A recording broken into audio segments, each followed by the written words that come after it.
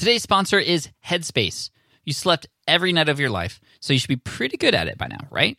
Unfortunately, many of us don't get the quality sleep that we need and could use a little bit of help, and that's where Headspace has got you covered.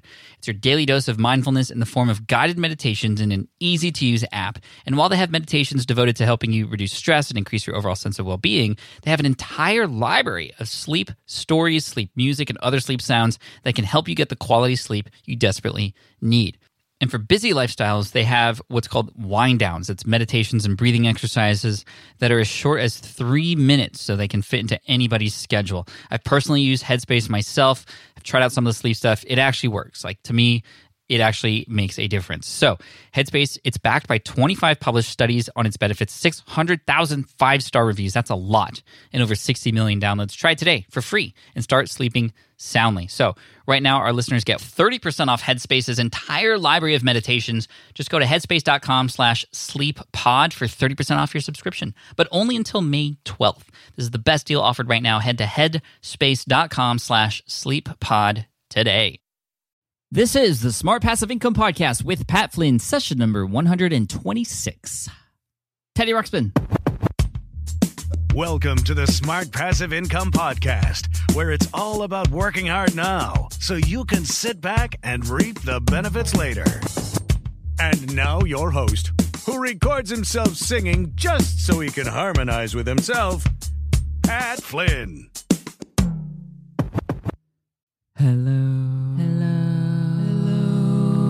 And welcome to today's session of the Smart Passive Income Podcast. Sorry, I just had to do that after that intro there. But this is going to be a great episode today. Thank you so much for joining me. It's super stoked because we're talking about a different side of passive income with our guest today. Something I've never talked about and really never even thought about before. But after conducting this interview with this person, my mind was pretty much just going everywhere. I had a lot of gears turning, and you might feel the same way. And he makes it sound really easy, and I'm sure it's a little bit hard, but also it's actually not as hard as I thought it would be after I started thinking about all this stuff. So what am I talking about? Well, this person, he has licensed over 30 different ideas, which all generate a passive income for him. That's right, 30 different ideas. And, you know, we always hear, especially in the online world, well, an idea isn't worth very much. It's the execution on that idea. However, that being said, I think this person would disagree with that. He's behind such inventions such as the Teddy Ruxpin. The Teddy Ruxpin, that was a toy I had when I was little, laser tag, and something that's really cool that he's working on now called the spin label. He's licensed these ideas, and he's getting paid for that, and he walks us through exactly how to do that. This is Stephen Key, who is a New York Times bestseller of a book called One Simple Idea. You can find him at inventright.com. He's one of the co-founders of inventright.com.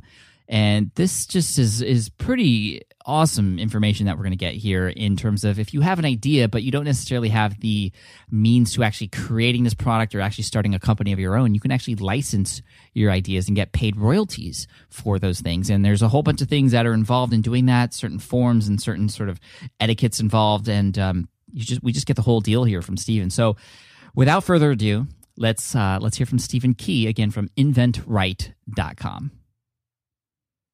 Hey, everybody, I'm joined with Stephen Key. Stephen, welcome to the Smart Passive Income Podcast. It's an honor to have you here. Thank you so much. Well, thank you very much, Pat. Stephen, why don't you tell everybody out there, I mean, you're an inventor. You've invented a number of things. Maybe you can start by naming off some of the things that you've actually invented. I'm sure a lot of us know what they are. Well, first of all, I don't consider myself an inventor. That's a big title. I think I'm just a creative guy, and it's all started out. I left college a little early, and I didn't really realize I could get a job. So I just started creating things. And some of the ideas, one would be the Michael Jordan wall ball. That was basically a indoor basketball game. The backboard was cut out in the shape of Michael Jordan. It sold for 10 years. I collected royalties, and that's one of them. And there's just a lot of little things that have kind of added up over the years, I think. Yeah, that's really cool. And there's a lot of other things that I know I personally have a connection with, like the Teddy Ruxpin, which was a toy that I had when I was little. Laser tag was pretty cool too. And something called the spin label, which you've been working on lately, which sounds really cool. And just it's incredible what you've been able to do here. Absolutely, Pat. That really dates me too, because if you had a spin, that makes me feel really, really old. But I was very fortunate to jump on a startup. It was in Fremont. It was the late 80s. And I was, there's 20 of us at the time, and we launched Teddy Ruxpin. We sold 5 million Teddy Ruxpins. And we had a big hit with laser tag. So it was a team effort. I was involved in it and basically learned a lot. Let's put it that way. Yeah, well, that's really cool. And thank you so much for coming on again and inspiring us with all that you've done. But I also want to get from you, what concrete steps can we take when we have that idea in our head? Perhaps, we're living our daily lives and we just wish something was more convenient, or we have an idea for something, but we don't know where to get started. I talk about online business and building solutions for people who have pains, problems, and issues and wants and needs online. But what about that physical product? Like, my mind doesn't even know where to go in terms of where to start with providing a physical, sort of tangible product solution for somebody who has a pain or problem out there. I mean, give us, help us out here. Well, it's not that complicated, actually. Today, companies want ideas. The appetite for new ideas is tremendous. And companies, for the first time, Pat, have opened their doors saying, hey, do you have an idea? And what they're looking for is not an idea that we have to reinvent the wheel. They're looking for small improvements on existing products. And the reason why it doesn't require more education. Number two, it's probably going to be easy to manufacture, and they already have a market for it. So you don't have to be an inventor. Everyone has an idea. Companies are looking for ideas. You just have to present it in a correct fashion, file a little bit of ownership. It's called a provisional patent application, a PPA. You can file it for $65, and you're in the game. That's how easy it is. It almost sounds a little too easy, when you think about it. But I mean, if I have an idea, what can I do? Can I just go up to a company and be like, hey guys, I have this idea, start paying me? I mean, how is this formally done? What's really nice about this, you don't have to fly out and have a meeting, make this big presentation. No, you don't have to do that. In fact, this is a great process for anybody that has an idea that wants to stay home, actually. What you need to do is you put together a one-page sell sheet. It's a one-page advertising. It has a one-line benefit statement at the top, right? Condense your idea into one sentence at the very top. Why do people care? Show a problem. Show your solution. That's your idea. Have a few benefits on it and your contact information. It's the most important tool to license ideas to companies is that sell sheet, and it's not difficult to do. Wow. So you could essentially just license your idea. You don't even need a prototype or anything like that. You could just give them the idea. The old way, it was when people would build prototypes, and they would polish them up and perfect them over the years. They would go out and file a patent, which is very, very expensive. And then they would reach out to the marketplace and say, hey, does anybody really want this or like this? Is it a marketable idea? I do it completely different. I put together a sell sheet. First of all, let's back up. If I see an opportunity, I will come up with a variation on somebody's existing product. I will have a sell sheet done, and I can have a sell sheet done on Elance or Fiverr for probably under $50. 3D, computer generated, looks like the real deal for under $50.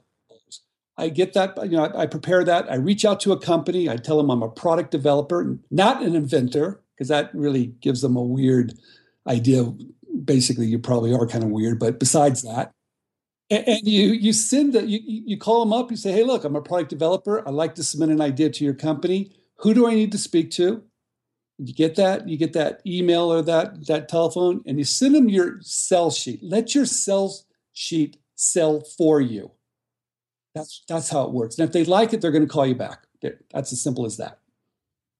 What are some tips you have for us in terms of our sell sheet? How do we make it a great sell sheet? You talked about the benefit statement. Well, how do we make a great benefit statement? The one-line benefit statement is critical. And you'll see this one-line benefit statement in advertising, on billboards. You'll see it even on the subject line of emails. It grabs your attention. That's what it does. It's like, hey, why do I care? I have a product that I've licensed for 15 years. I collect royalties from it. It's a rotating label. It's called a spin label. And the biggest benefit is that it allows consumers to interact their consumers interact with the package. But I call it add 75% more space to your package. Now that space could be used for a lot of different things. Find that gut emotional benefit to the consumer and condense it in one sentence. It's the most critical thing you can do. So, is the benefit statement for the end consumer, or is it for those who will be, those who we are actually pitching this product idea to? Great question. It's always to their end consumer. See, they know who their consumers are. They know potentially what they're going to like. They know the holes that they probably have in their product line. So when you pitch it to them, like they would pitch it to their consumer, they get it right away. So, because we're all consumers, we all know what we like and what we don't like. So that's the way to pitch it. Okay, awesome. Now, I watch a little bit of television, and sometimes I see these commercials for companies who are like, hey, if you have an idea that you want to get invented, go with us. And then, they send you a bunch of stuff. And like, is that a legit way to get started? And I mean, this sounds completely different. It's absolutely completely different. I believe you need to empower yourself. I believe that you can do this yourself. I have for over 30 years. I teach students all around the world that you reach out to a company with a good idea, a good sell sheet, show them an idea, find a hole, find a sleeping dinosaur, find something they missed, and they'll respond back to you and build that relationship yourself. Now, there are companies out there that want to do everything for you. Mm-hmm. Now, I've learned from experience, Pat, and you probably know this too. Sometimes if it looks too good to be true, what is it? Probably too good to be true. True. Yes. All right. So if it sounds too great, avoid it. Do this. I tell everybody, it's really simple. Whoever you're going to work with, type in their name, on Google, type in their name and type in complaints. As if you're doing something that's not correct, people are going to be talking about it, right? So kick the tires on whoever you're going to work with. But I believe like in anything in life, you're going to have to do it yourself. There you go. Yeah, no, I agree with that, and thank you for that, Stephen. Now, going back to the sell sheet, and so let's imagine you have a product idea. I mean, do you put all your effort for that one idea, or do you create a bunch of ideas and throw them against the wall and sort of see what sticks? All right, that's actually a wonderful question too. As in anything in life, the more you do it, the better you're going to get at. The better you're going to be, right? So if you want to hit a home run, you got to get up the bat. So I'm telling everybody, look, if you've got a great idea, get in the game. It's not that difficult. You don't have to file patents or build prototypes. Here's a very simple way to show a company a potential way for them to make more money, right? That's the bottom line. So companies want ideas. They don't care so much about protection. Everybody thinks you have to have a patent. That's not necessarily true. The bottom line is this: you need to take some action. It's always going to be a numbers game in anything you do. So increase your chances of success by doing this. Come up with a lot of ideas. Number two, reach out to a lot of companies. Stay in an industry for a while. And the reason why you want to stay in one industry for a while, you'll get to know all the players, you'll build the relationships, and before you know it, they're going to be telling you what they're looking for. There you go. So it's always a numbers game. Mm-hmm. Now, I think a lot of people listening to this are concerned about the idea of, not filing a patent or not protecting their idea. I mean, what's not to stop a company that you pitch this product to from saying, wow, that's a great idea. Let's just go with it. Like, screw that guy. Let's just run with it and consider it our own idea. All right, let's kick the fear to the curb. Now, number one, when you file a provisional patent application, it's called a PPA. You can put patent pending on your product. Perfect. That puts them on that notifies them that, hey, you've gone ahead and you filed some USPTO, one of the tools to protect your ideas. That carries a lot of weight. That carries a message. Number two, always do your homework on the company you're submitting it to. Type in their name, type in complaints, see how they treat outside product developers. You're not an inventor, you're a product developer. Number three, always recap your conversations with next steps, right, in an email. So you have a paper trail. Perfect. Now, imagine this. Because you have a provisional patent application, they don't know if it's going to issue or not. It's kind of a gray area. There's no absolute. So right away, they have to deal with you maybe legally if they do something that's not exactly correct in the future, which they don't want. Number two, they need us. They're looking for ideas because of open innovation. More companies are looking outside their walls for the first time. And the biggest thing is social media, right? It used to be where you could tell your neighbor.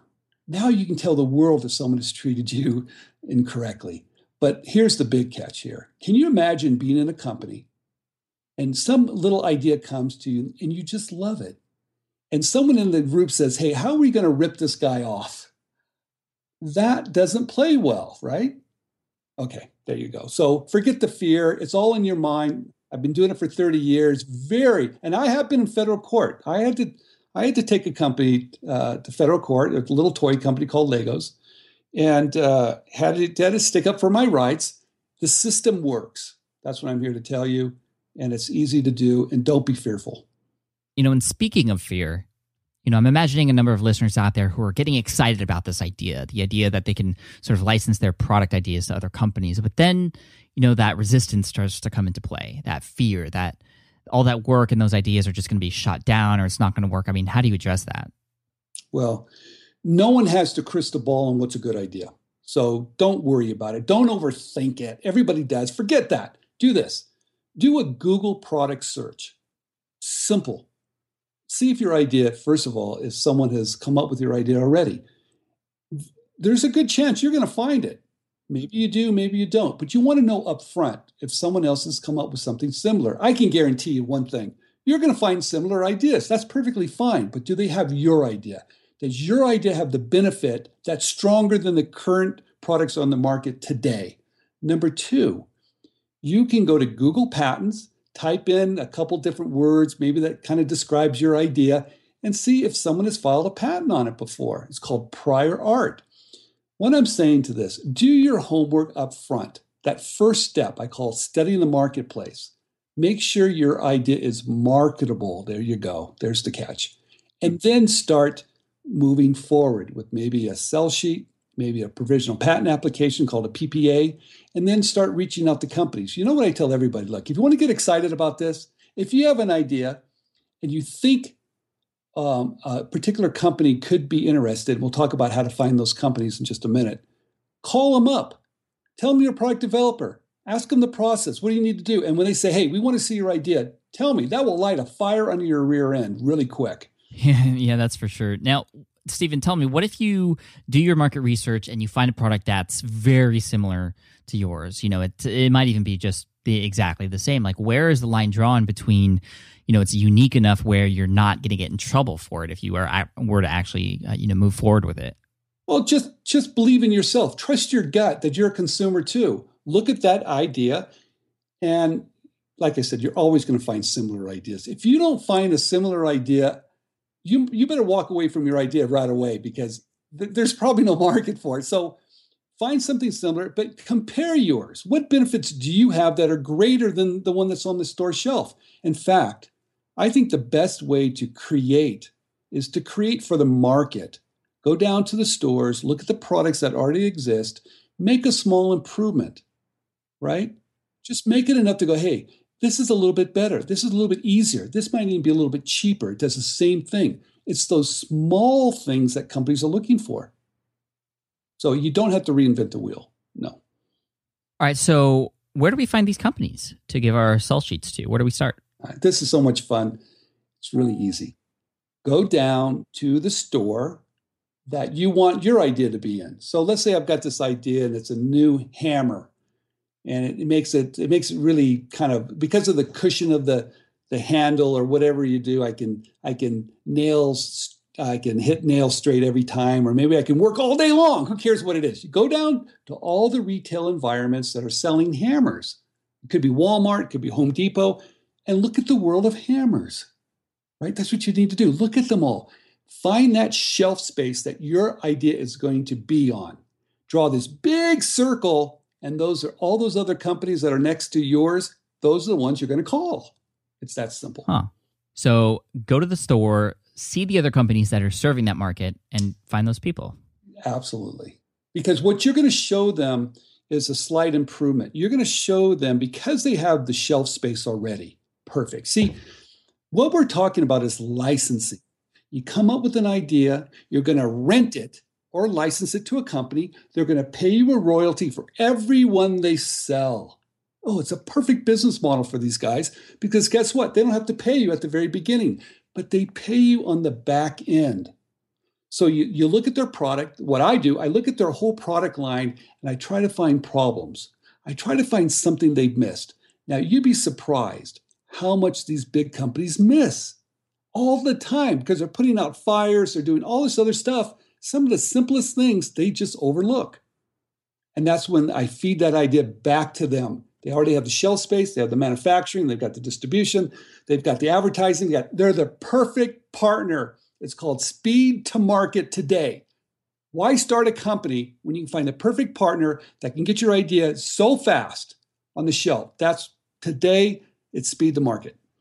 Speed to market, speed to market. Got it. Thank you. Now, okay, I have this great idea for a hammer. I'm at the store. I go and I see 4 different companies. There's 4 different companies making hammers that I could go to.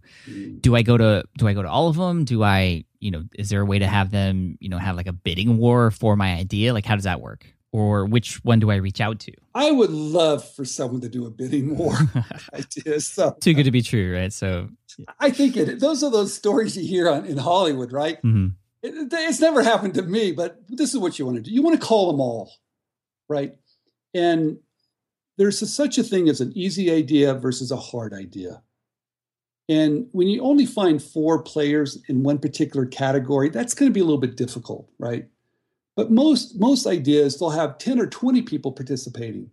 So you've got small players, middle size, and you have large players. Realize this, the larger the player you're reaching out to, they don't need you. Okay, I hate to say that, but they don't. It's the smaller guy that does, right? So my strategy is I'm going to call them all, but I'm going to realize that the bigger guy, he's already got the market share. He's feeling pretty good. He's only going to need me if the little guy's biting into his business. So I go to the mid-sized guy, but I do call them all just because one day I might get lucky and get the real big guy. So I call them all. That's really cool. Stephen, do you have any case studies or success stories of someone doing this exact strategy and what came out of it? I have one idea. My spin label's probably made over $10 million for me. And it still does. And it's an idea that someone else invented. I didn't even invent it. Someone else did. And people always wonder, Steve, how do you collect royalties on something you didn't invent? Well, someone invented it 50 years ago, but didn't know how to manufacture it. So all my patents, and there's probably close to 17 patents on that, are all how to manufacture it. So there's always different ways. It's never black or white. So that's one idea. My Michael Jordan wall ball, probably the first year made $100,000 and sold for 10 years. And there's tons of stuff I had. The stuff that you have to watch out for is this. Some industries are tougher than others. Packaging industry, which my label's in, is a very tough industry. You have to understand manufacturing. I wouldn't recommend that to anybody starting out. Number 2, toys, novelty, pet, household, do-it-yourself, hardware. Those are great industries. Those industries are on fire. They're growing because people are staying home. They're doing more things themselves. They're eating at home. Jump into those industries. They want you. They need you. They love you. Awesome. Now, can you talk a little bit about how licensing works? Like, say I go to a company and yes, they're interested in my idea. Like, at that point, do I have to hire an attorney to make things official? And then from there, I mean, maybe let's just start with that question. And that's a good question. I try to keep attorneys out of it as long as I can. You're going to need them soon enough, but that's not my strategy. I reach out to a company and just realize the minute you reach out to the company, negotiation is starting. Mm-hmm. And you don't know it, but it really is. You're reaching out to them. You filed a little perceived ownership with your PPA. You've got your sales sheet. You found your benefit. You send it to them, and you get this call back. It always surprises people, but you get the call back, and they say, look, we're interested. It all starts right there. So you ask them a little bit about themselves. You try to figure out how many stores they're in. You can go online. You can ask them. But the bottom line is you're going to start with a term sheet, big picture term sheet. Do they want an exclusive? Oh, I love that when they say yes. Do they, maybe the royalty rate standards from 3 to 5%, anything more than that's kind of difficult to get. You might ask them minimum guarantees. Minimum guarantees is the most important part of a contract, meaning if I'm going to give you an exclusive, you're going to have to pay me minimum guarantees, a minimum amount of money each year to keep that exclusivity. So you talk about 3 or 4 big picture items in a sell sheet. And once you agree to that, then you go to a contract. I usually have them write it. They want to write it. It's very expensive. And trust me, it is the ugliest document you've ever seen. So that's when I start working it line by line, taking your time, don't get in a hurry. And eventually I'll bring in a licensing attorney that deals with contracts, especially licensing type of contracts. And then we just close it up with certain language. But it takes about 30 days to cut a deal. And the thing that's really nice about it is that your royalty rates, like I said, is going to be between 3 and 5%. Your minimum guarantees is your best tool. Because if for some reason they stop selling it, you get it back. Now, sometimes what I'll do, I'll ask for some money up front, right? And I'll ask them, and no one likes, that's called top loading a deal. No one likes that. So I'll ask them, instead of giving me a licensing fee, could you help pay for the patents? So then I get them to pay for all the intellectual property, the patents. Now, I still file them. I still have my attorneys, but they pay for it. So at the end of the day, they're paying for your protection because it serves them well, because if they have an exclusive, they benefit from it. And number 2, if for some reason it comes back to you, you get it back, they paid for your patents, you're ready to license it to somebody else. And I've done that multiple times. Awesome. Now, we've talked through this fairly quickly, and I think we're near the end of the process here, but, are we missing anything, or is it all covered in your book, for example? I have a couple books out. One of them is called One Simple Idea from McGraw-Hill. It's a yellow book. It's about licensing. It's been in the top 10 of Amazon for over 3 years, and it's been translated in 5 different languages. One of my early students was Tim Ferriss, said some nice things about me in his 4-hour work week. That's how you usually find me. The second book is a red book. It's called One Simple Idea for Startups and Entrepreneurs. How to take simple ideas, test them, and bring them to market. I've done that as well as licensing. I've done venturing as well. And then I'm working on a 3rd and 4th book now. So I'm easy to find. But my message to everybody has an idea. Don't sit on the couch and later say to your wife or your spouse, hey, I had that idea. Because I will guarantee it, if you have an idea, sooner or later, you're going to see it on the marketplace, and you're going to kick yourself for not doing anything about it. Yeah, I mean, I can't even tell you how many times I've heard myself say that before, or a lot of other people around me too. It's just, you got to take action on it. You have to move, and it's not hard to do. You can do everything for under $200. Come on, you guys. There's no business that can return this high of revenue for under $200, guaranteed. Stephen, thank you again so much for coming on today and spending some time with us and sharing, your experience and the tips and the strategies behind this interesting and different kind of generating passive income that we've never talked about on the show before. And again, I think a lot of people are going to be, pretty excited after listening to this. But of course, there is work involved. But like you said, it might not be as hard as you think, as long as you take action. And of course, definitely check out Stephen's book, One Simple Idea. So, Stephen, if anybody wants to contact you or see more of what you're up to, where should they go? Very simple. Go to Invent Right. You don't want to invent wrong. You want to inventright.com. You can find me there, and you can always just Google my name, Stephen Key, and it's easy to find me. You rock. Thanks so much, Stephen. Take care, and we'll talk soon. Thank you, Pat. All right, I hope you enjoyed that episode with Stephen Key, again from inventright.com. Not invent wrong, but invent right. I really like how he threw that in there. It's really hard to forget after you hear something like that. Anyway, all the show notes, the links, and the resources mentioned in this particular episode can be found at smartpassiveincome.com/session126. Again, a very great and interesting and different conversation, and I'm interested to hear what you think. So if you have any comments and thoughts about this, perhaps you've done this before and want to offer some advice and some of your experience to the SPI audience, head on over to the show notes and leave some comments there. Again, that's smartpassiveincome.com/session126. Hey, and really quick, I want to let you know about a page on the website that might be really helpful for you. A lot of you are already taking action on what you've heard on the podcast, which is fantastic.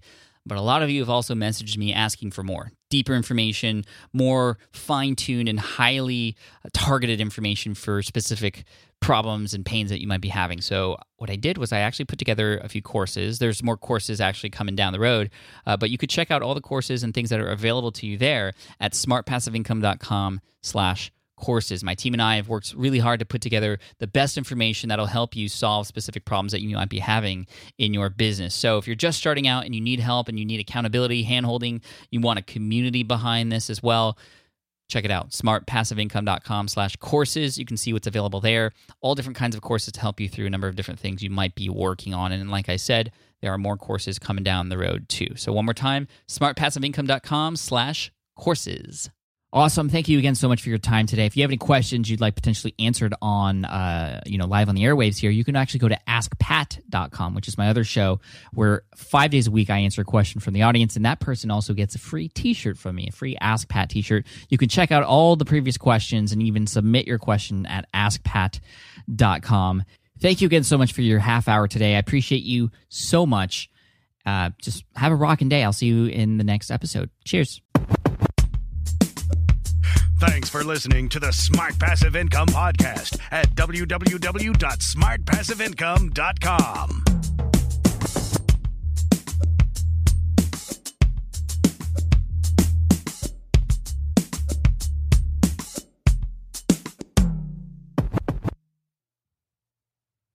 Goodbye.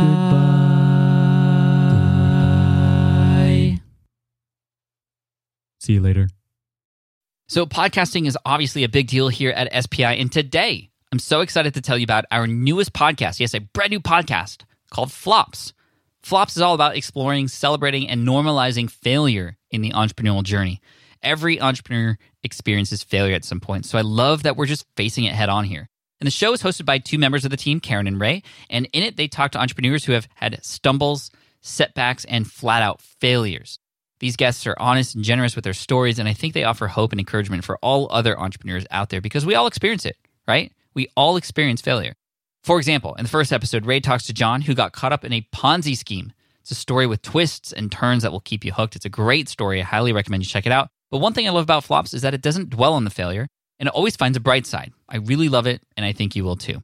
So the first season of Flops has already started with new episodes dropping on Wednesdays. You can find it on Apple Podcasts, Spotify, wherever you listen to podcasts. You can also listen at smartpassiveincome.com/flops. Again, that's smartpassiveincome.com/flops. I hope you enjoy it.